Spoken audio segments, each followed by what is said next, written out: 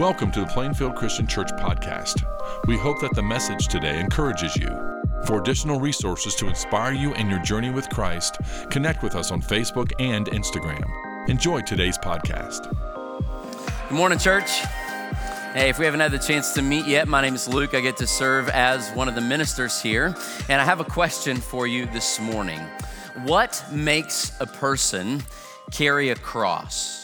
What makes a person carry a cross? Because I don't know about you, but carrying a cross does not sound particularly fun or easy. I can think of about 500 things that I would rather do this morning. So what in the world makes a person carry a cross?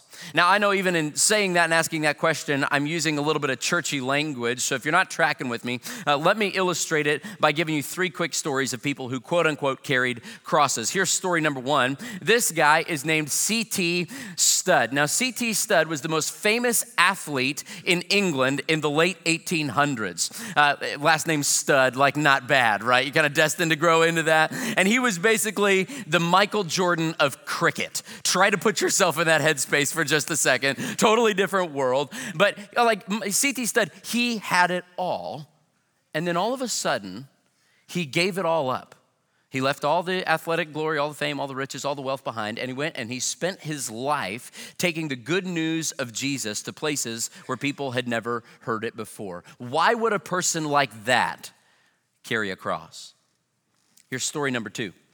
This guy's name is David Livingston. David Livingston was basically like a real-life Indiana Jones. Except he was even smarter, even cooler, and not played by an elderly Harrison Ford. Can I get an amen this morning? Yeah. David Livingston was absolutely brilliant. He was a scientist. He was a doctor. He was an explorer. He was an adventurer. And he was a passionate follower of Jesus. Now, it would have been really easy for Livingston to stay home in Scotland and just get rich, make all kinds of money doing all these careers that he was so good at. And yet because he was a follower of Jesus, he spent his life going places in Africa where nobody had ever gone before so that they could know Jesus. Why would a person like that carry a cross? Here's story number 3. This isn't a great picture, but these are Amish people in Lancaster, Pennsylvania.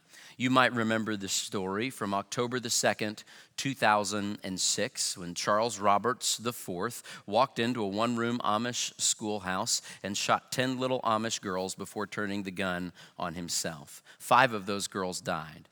And in the immediate aftermath of that shooting, what did that Amish community do?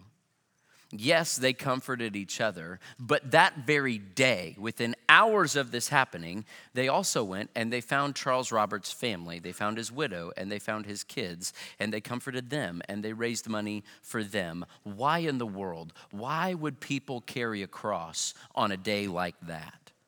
It's a tough question. And it's a question we're going to attempt to tackle together today. Like Eric said, we're jumping back into our series through the gospel according to Mark. Now, let me just recap in case you've been traveling here and there this summer. We spent all summer walking through the life of a guy named David from the Old Testament. The Old Testament's that first section of your Bible before the birth of Jesus. And David was this great king in the Old Testament. We walked through his life, and God had made this promise to David saying, hey, David, you're a man after my own heart. And so somebody from your family is going to sit on the throne forever. Awesome promise. And David gets to the end of his life. He passes the baton to his son. His son passes the baton to his grandson. But his family kind of just keeps messing it up worse and worse. And eventually the kingdom gets overthrown, and there's nobody as king over Israel. And so at the end of David's story, we're left wondering, how in the world is God going to keep this promise? Who is this king going to be? And we spent the whole first half of this year walking through the first half of the gospel according to Mark, which just tells us the stories of Jesus' life. And we walked through those first 8 chapters together. We ended on Easter Sunday. And today we're going to jump back into the gospel of Mark and spend most of the rest of the year walking through those last 8 chapters. And you might remember, if you don't, that's okay. I'm not going to be mad. We've all slept since then. But you might remember we spent the whole first half of this year asking 2 main questions as we walk through the Gospel of Mark. And the first one is this: who is this man? This is the question Mark wants you to ask as you're reading these stories from Jesus' life. This is the story we asked together on Easter Sunday from Mark chapter 8, verses 27 through 29, which says this: Jesus and his disciples went on to the villages around Caesarea Philippi, and on the way, Jesus asked them, who do people say that I am? And his disciples replied, well, some say John the Baptist, others say Elijah, still others, one of the prophets. But what about you, he asked. Who do you say that I am? And that's Jesus' question for you this morning. Not who do people say that I am. Like not what your Uncle Louie told you, not what your parents thought, not what you heard growing up. Like who do you say that he is? Who is this man? And of course, Peter answers, you are the Messiah. Now, that's a word that gets thrown around a lot in church. It's a Hebrew word. It means anointed. The Greek equivalent is Christ. So when we say Jesus Christ, we're saying Jesus the Messiah. It just means anointed. Now, if you'll remember back on the series through the life of David this summer, who is anointed?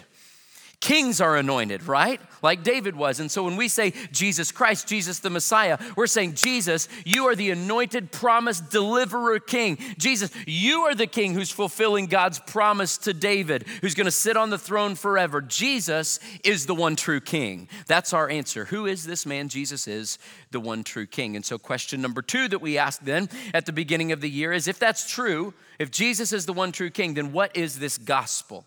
What is the good news that King Jesus came to bring? And my guess is that if you asked a lot of people what that gospel, that good news is, you'd hear a bunch of different answers, but most of them would be variations on the same theme. Something along the lines of, if you believe that Jesus is the Christ, the Son of the living God, then you get to go be in heaven when you die. And that is good, and that is true, and that is a big, wonderful part of the gospel. But that is not all of the gospel. So what is this gospel? We saw it in Mark chapter 1. Jesus himself tells us that after John was put in prison, Jesus went into Galilee proclaiming the good news, the gospel of God. And what is the gospel, Jesus? The time has come. The kingdom of God has come near. Repent and believe the good news. So if you say, hey, Jesus, what's the good news? He'd say, the kingdom of God has come near. Now, if you're already halfway through your Sunday morning sermon nap, okay, tune back in with me if I've lost you here for just a second, because this is not just a theoretical, abstract, theological discussion. This has dramatic, real-world implications on how you live and lead your family, and here's why. Because the message we believe determines the people we become. The message you believe determines the person you become. So if for you, the good news is, like, let's play with this, right? If the good news is that the shopping mall is at hand, then we will produce shoppers. And if the good news is that the television is at hand, we will produce couch potatoes. And if the good news is that the revolt is at hand, then we will produce warriors. And if the good news is that the once a week Sunday morning pep talk and music show is at hand, then we will produce consumers. But if the good news really is that the kingdom of God is at hand, then we must produce citizens of that kingdom who will bow to the one true king and live in that kingdom here on earth as it is in heaven. Are you with me this morning? Okay. So who is this man? Question number 1, Jesus is the one true king. What is this gospel? The good news is that the kingdom of God has come near. Now, that's the whole point of the first half of Mark's gospel that we walked through this year. In fact, you could just summarize Mark chapters 1 through 8 in this one little sentence, that the point is, Jesus is the Christ. That's the whole point of the first half of the Gospel of Mark. It splits really cleanly into 2 halves. And the whole point of the first half is that Jesus is the Christ. It culminates with that great moment we spent on Easter Sunday. Peter saying, yes, Jesus, you are the Christ, the Son of the living God.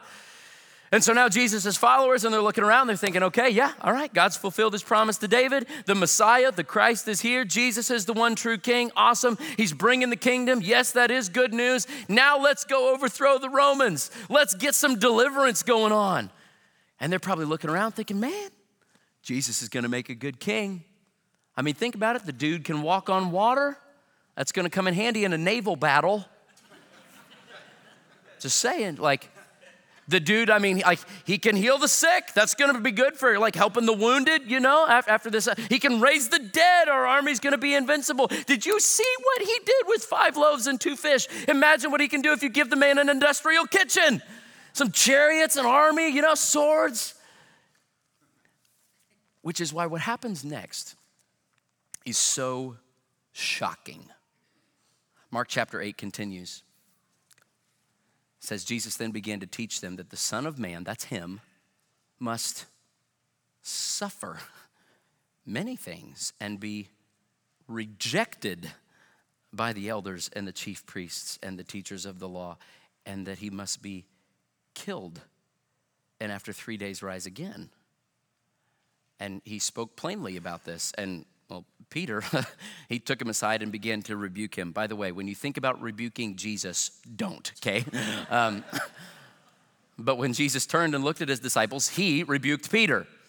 He went on, and here's what he said to Peter. He said, "Get behind me, Satan." Did Jesus call you Satan this week?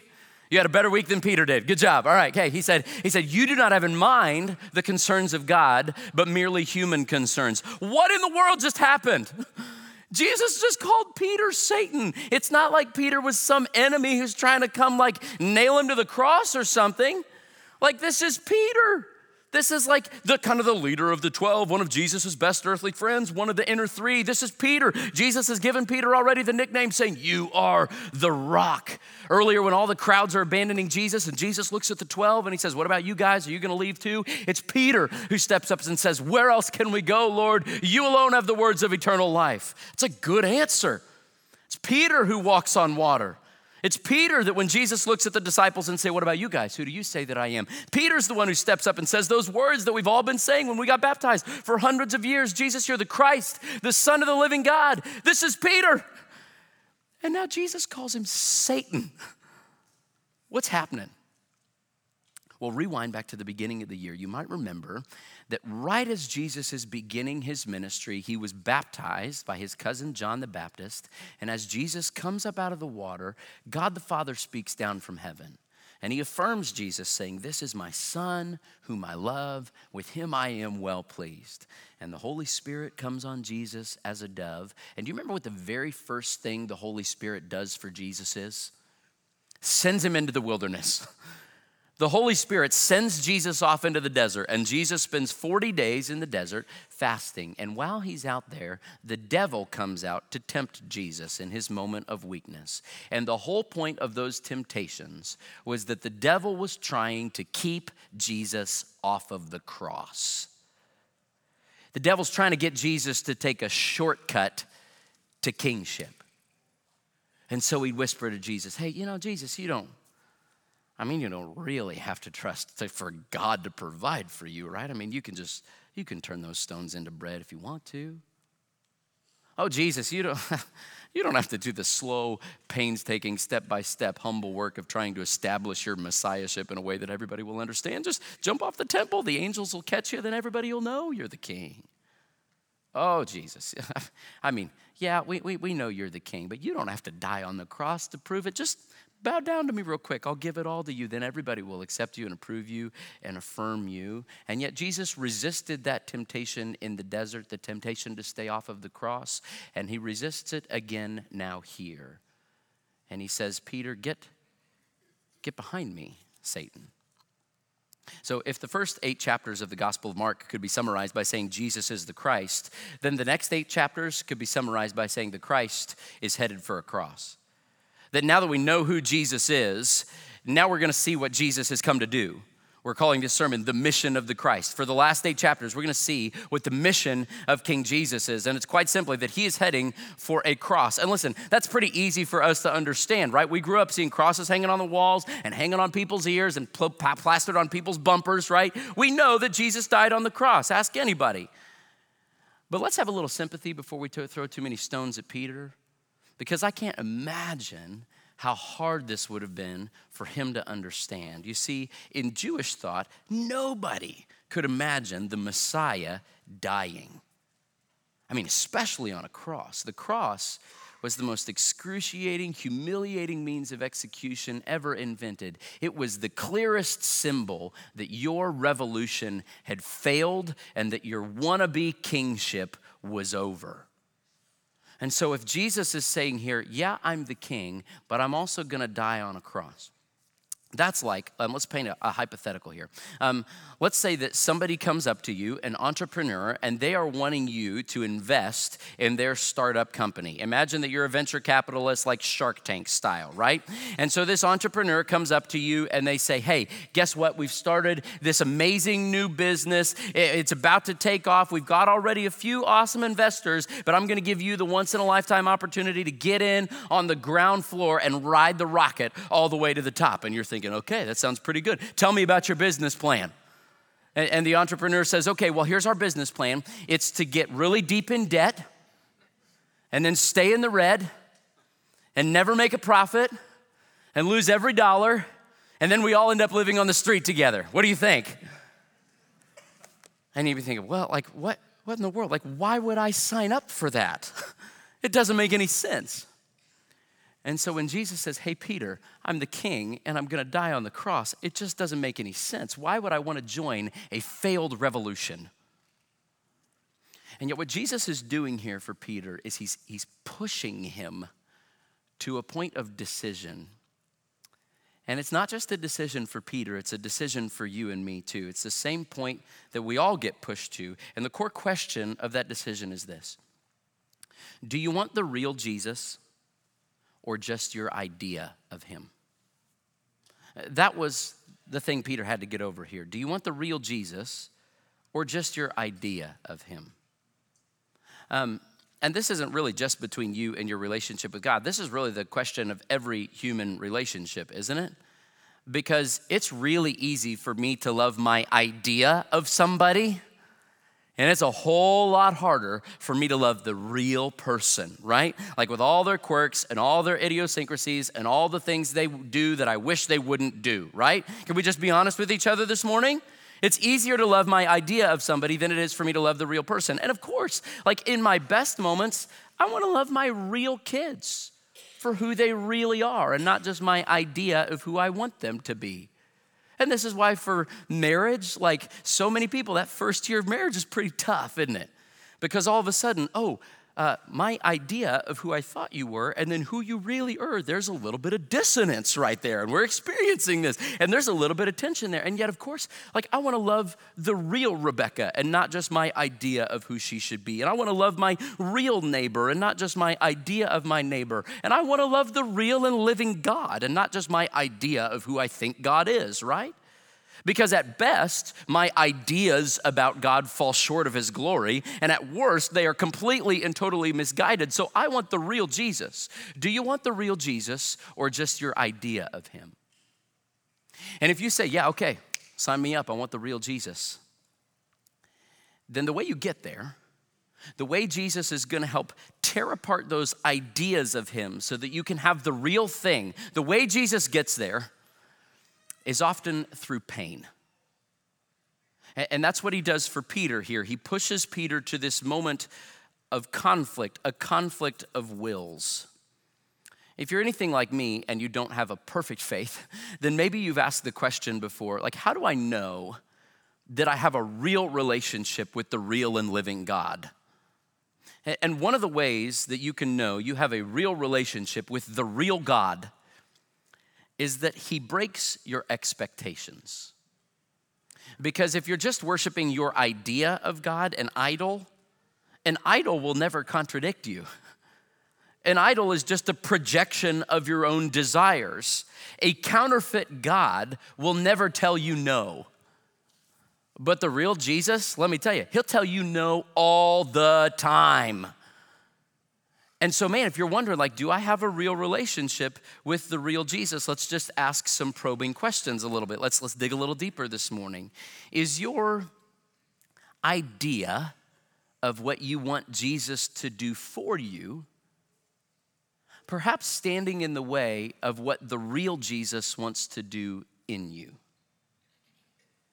When is the last time that you let God's word reshape your thinking? Like that you legitimately reorganized your ideas around the Bible? When's the last time that your will and God's will came in conflict and you let God win? When is the last time that Jesus disappointed you and shattered your dreams and called you to something that was different than what you wanted. It's hard, but sometimes that's how you know that you have a real faith in a real Jesus and not just your idea of him. And that's actually good news. Jesus knows what's best for us, because here's the thing. My idea of Jesus won't save anybody, but the real Jesus can save everybody, right? And listen, I don't know what kind of state of mind you're in this morning, but I know this morning I rolled out of bed and I woke up desperately in need of him to save me. Anybody else? Like, I need God's mercy today. And I'm so thankful that his mercies are new every morning. I need a real and living Savior. I need the real and living one true King to actually rescue me, not just my ideas about him. And if he is the one true King, and if he really did go to the cross, then that's good news. That means the old preacher Charles Haddon Spurgeon, he used to say it like this. He said, I have a great need for Christ, and I have a great Christ for my need. Church, that's good news. I don't know if you heard that. I have a great need for Christ. Anybody else? Am I alone today? And the good news is you have a great Christ for your need, the real Jesus. And in case you haven't heard, but even if you have, can I just remind you of how great he is? Christ's holiness is great enough to cover all of your unrighteousness. And Christ's mercy is great enough to forgive all of your sins. And Christ's patience is great enough to bear with your slow obedience.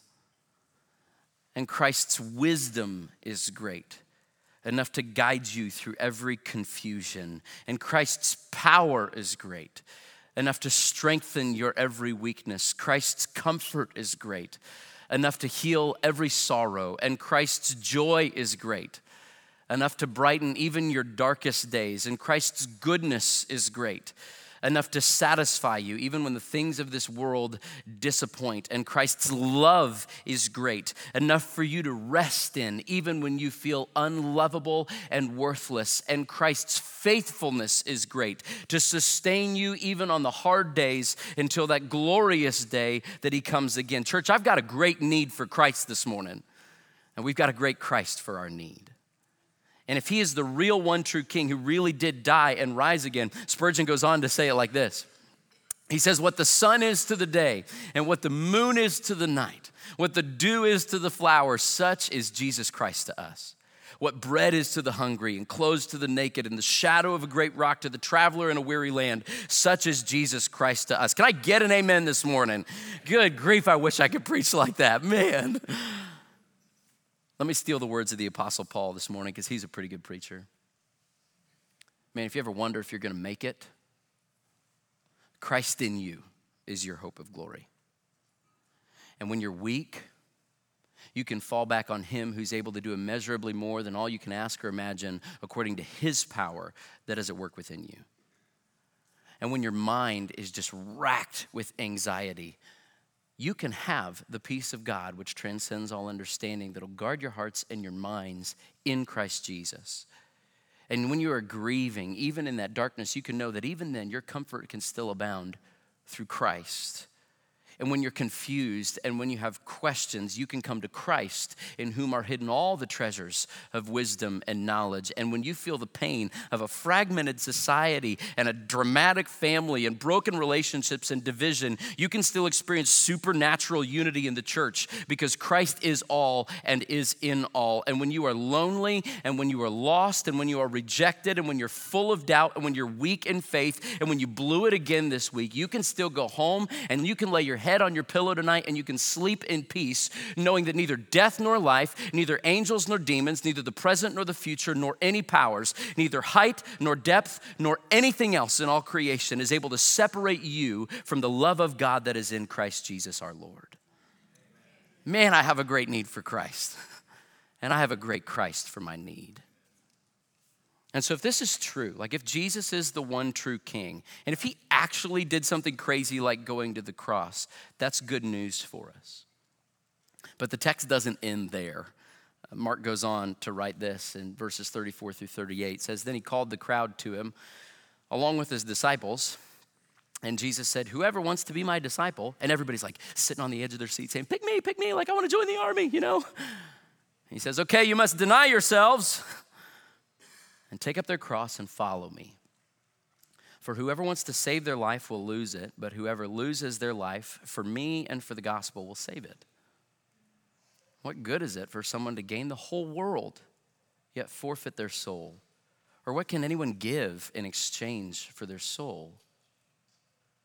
He says, if anyone's ashamed of me and my words in this adulterous and sinful generation, the Son of Man will be ashamed of them when he comes in his Father's glory with the holy angels. So here's the point. If we're breaking this down into three main things, like Jesus is the Christ is headed for a cross, and Christians go with him. That's what Jesus says. He said, yeah, I'm the king, and I'm headed for a cross, and I want you to come with me. And that's tough. If you are going to bear the name of Christ, if you call yourself a follower of Jesus today, and you are a Christian, like a little Christ, then you're not just called to bear his name, you're also called to bear his cross. Now, I know that's a little bit of a confusing analogy, and maybe you've picked up the Bible before and you've tried to read it and start this thing, and you're thinking I'm gonna just pick a text, right? He says, all things are lawful, but not all things are helpful. All things are lawful, but not all things build up. It's like, what in the world does that mean? How am I supposed to apply that to my life, right?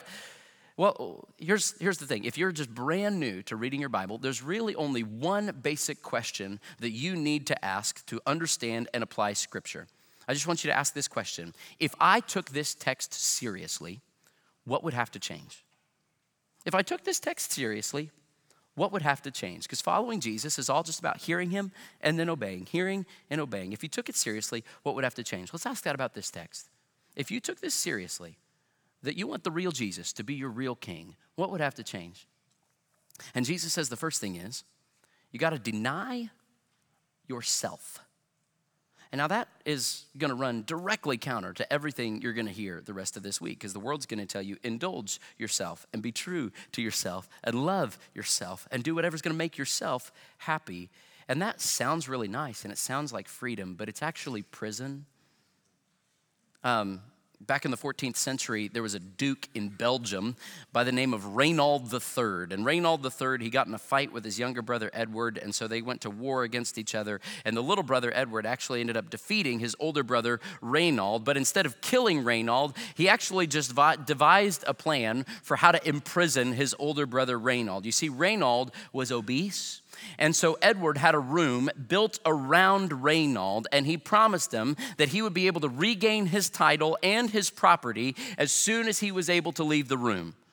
And for a normal-sized person, it wouldn't have been difficult. The room had normal-sized windows. It had a door that was near normal-sized, and yet in order to fit through that door, to regain his freedom, Reynold was going to have to lose some weight. And yet the catch was that every day, Edward sent Reynold a variety of delicious foods. And instead of dieting his way out of prison, Reynold just got bigger and bigger. People accused Edward of being cruel toward his brother, and he said, listen, my brother's not a prisoner. He can leave whenever he wants.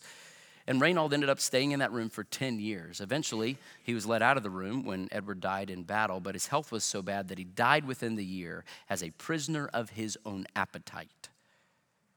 And so because Jesus knows what's best for you, he says, deny yourself. For the sake of freedom. St. Augustine said it like this. He said, there can only be two basic loves, the love of God unto the forgetfulness of self, or the love of self unto the forgetfulness and denial of God. If you're going to do the first command of loving God with all your heart, soul, mind, and strength, it does mean you have to deny yourself. If you're going to take this seriously, if you're going to change some stuff to make that happen, that's a scary thing. It runs counter to all of our inclinations, doesn't it? And yet it really is an invitation to an incredible adventure. John Stott says this. He says, hey, if you want to live a life of easygoing self-indulgence, whatever you do not become a Christian. But if you want a life of self-discovery, deeply satisfying to the nature that God has given you, if you want a life of adventure, in which you have the privilege of serving him and your fellow men, if you want a life in which to express something of the overwhelming gratitude that you are beginning to feel for him who died for you, Stott says, then I would urge you to yield your life without reserve and without delay to your Lord and Savior, Jesus Christ. If you were going to take that seriously, what would have to change? Jesus says, deny yourself, take up your cross and follow me. Deny yourself, take up your cross and follow me. And that's really hard, and it still seems a little bit abstract. So let's envision it like this. The writer A.W. Tozer, he describes this whole command like this. He says, in every Christian's heart, there's a cross and a throne. And the Christian is on the throne until he puts himself on the cross. And if he refuses the cross, he remains on the throne. Perhaps, he says, this is at the bottom of the backsliding and worldliness among gospel believers today. Tozer says, we want to be saved, but we insist that Christ do all the dying. No cross for us, no dethronement, no dying for me today. We remain king within the little kingdom of man's soul, and we wear our tinsel crown with all the pride of Caesar, but we doom ourselves to shadows and weakness and spiritual sterility. Oh, don't you wish you could write like that? But man, it rings true, doesn't it?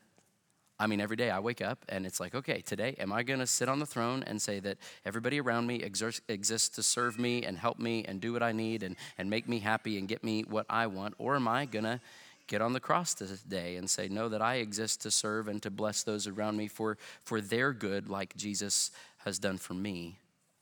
This is a hard teaching. And keep in mind that as Mark is writing this, this is not like a metaphorical spiritual cross he's talking about. Mark is writing this to first century believers who are really going to face persecution. And he's really saying to them, hey, get ready to hop up on the cross. Get ready to die for him rather than to deny him. It's a hard teaching. That's why Jesus said, this is a narrow road. Only if you find it. And so I'm not getting really specific today, I'll own that, in terms of how to apply this and what you should do. I'm just going to trust that the Holy Spirit's going to convict your heart and prick your heart in the direction it needs to go. But my challenge for you is to trust the one true King who went to the cross for you and to follow him and to deny yourself and to hop up on the cross with him. Let's circle back to our original question. Why would a person carry a cross? And the only answer I can come up with is because he carried one for me. Why would we carry the cross? Because he did it first. Let's circle back to those three stories we started with. You remember C.T. Studd, the Michael Jordan of cricket? The guy who spent the rest of his life in China and in India and in Africa telling people about Jesus, who gave it all up. Why in the world would he do that? C.T. Studd said this. He said, some want to live within the sound of church or chapel bell, but I want to run a rescue shop within a yard of hell. Like, if you're looking for a life motto, that's not a bad place to start. It's awesome, right? He wrote this also. C.T. Studd said this. Maybe you've heard this quote. He said, only one life, 'twill soon be past. Only what's done for Christ will last. And those weren't just pretty words that rhyme. He lived those words. Why would he do that? Why would he give it all up? Why would he leave the fame, leave the glory, leave the money, leave his home? Why would a person carry that kind of cross? He tells us in his own words. C.T. Studd said, well, if Jesus Christ be God and died for me, then no sacrifice can be too great for me to make for him. We carry the cross because he carried one for us. Well, what about David Livingstone, the Indiana Jones guy, the doctor, the scientist, explorer who went boldly to Africa where nobody had ever gone before? He did it for Jesus so that people could come to know about Jesus. And this was his prayer. He said, God, send me anywhere, only go with me. Lay any burden on me, only sustain me. And sever any tie in my heart except the tie that binds my heart to yours. Those are pretty good words to chisel on your tombstone. And that may sound like you're getting ready to embark on this great life of adventure, but please understand, David Livingstone suffered. He spent most of his life wandering around in the jungle, often alone, sick, ravaged with fever, sometimes delirious. He was attacked by a lion, got bit on the arm, lost the use of that arm. His wife died on the mission field. And one time Livingstone was back in Britain, and somebody came up to them and they said to him, Dr. Livingstone, why in the world would you do this? Do you ever feel like you've sacrificed too much for the gospel? And Livingstone got mad. And here's what he said in response. He said, people talk of the sacrifice I have made and spending so much of my life in Africa. Away with the word sacrifice, he said. Say rather, it is a privilege.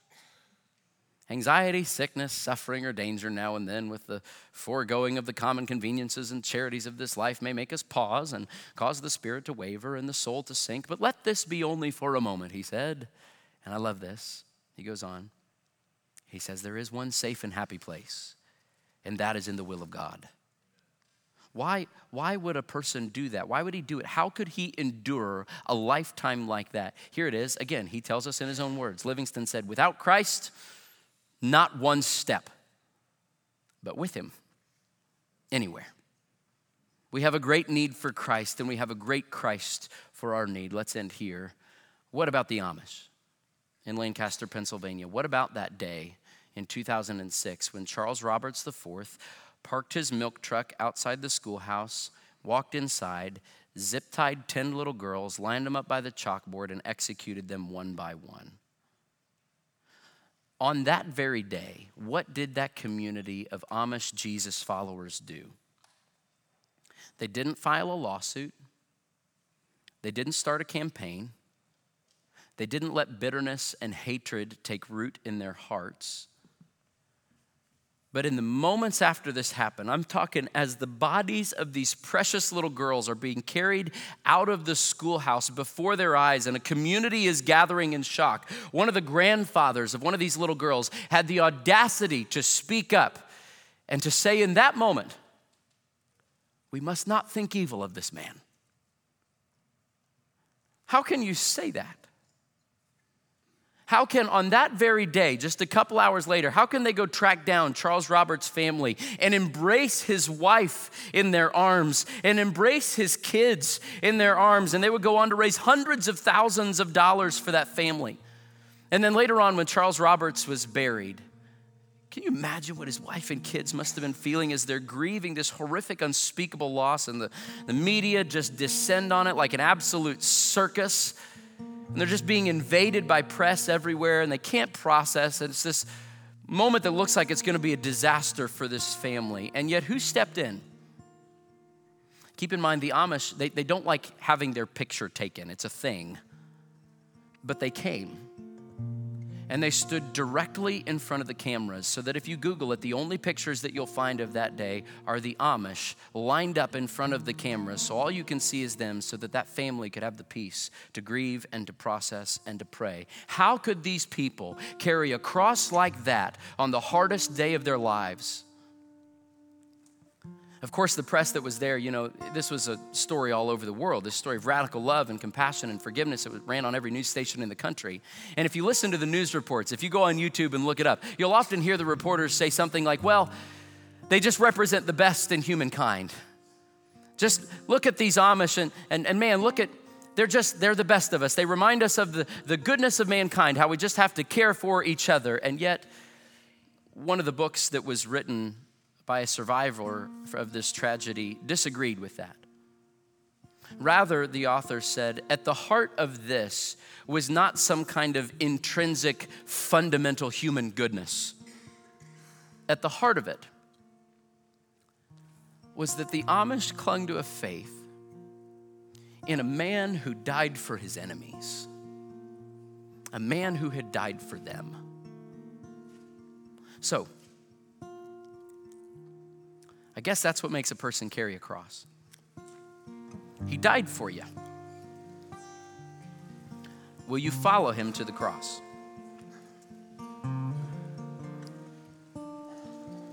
And we get to follow him to the cross every week together in this moment here.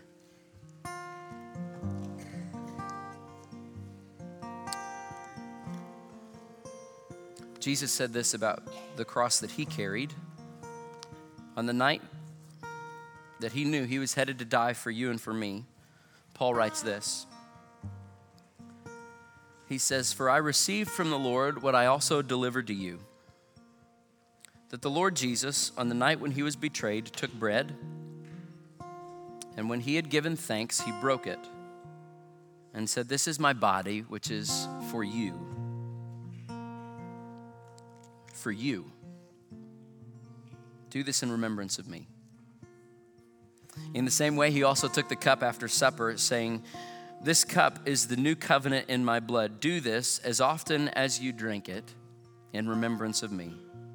For as often as you eat this bread and drink this cup, you proclaim the Lord's death until he comes.'" And so let's follow him to the cross together. I'm going to give you a few moments to just walk to the cross with Jesus and to thank him for what he has done for you. And receive this bread on your own, and then I'll pray and we'll receive the cup together.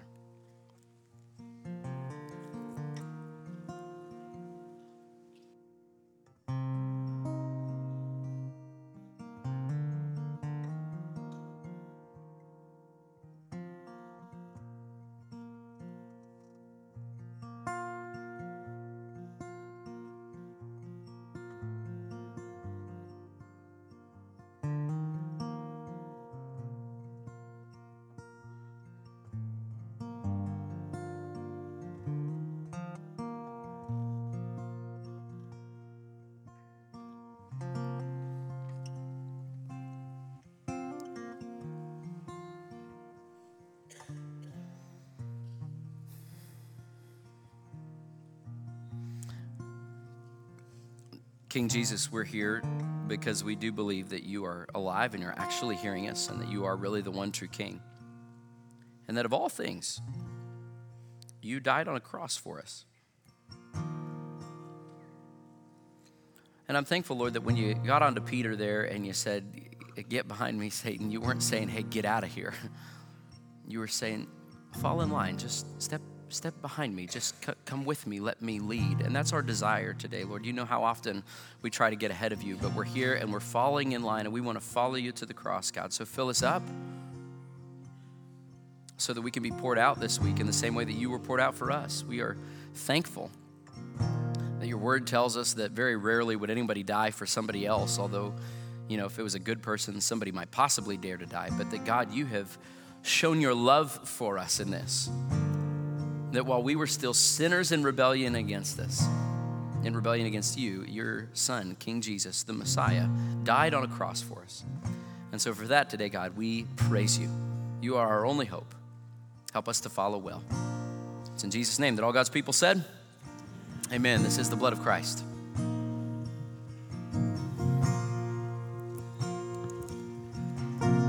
Let's stand and worship our King together, church. Thank you for listening to the podcast today. It's our desire for you to grow in your understanding of Christ's love as you partner with us in our mission to love all people to new life in Christ. If you have any questions about our church or would like to plan a visit with us, go to plainfieldchristian.com. If you would like to receive our podcast every week, we encourage you to subscribe to the Plainfield Christian Church podcast on whatever podcasting platform you prefer. Have a great week.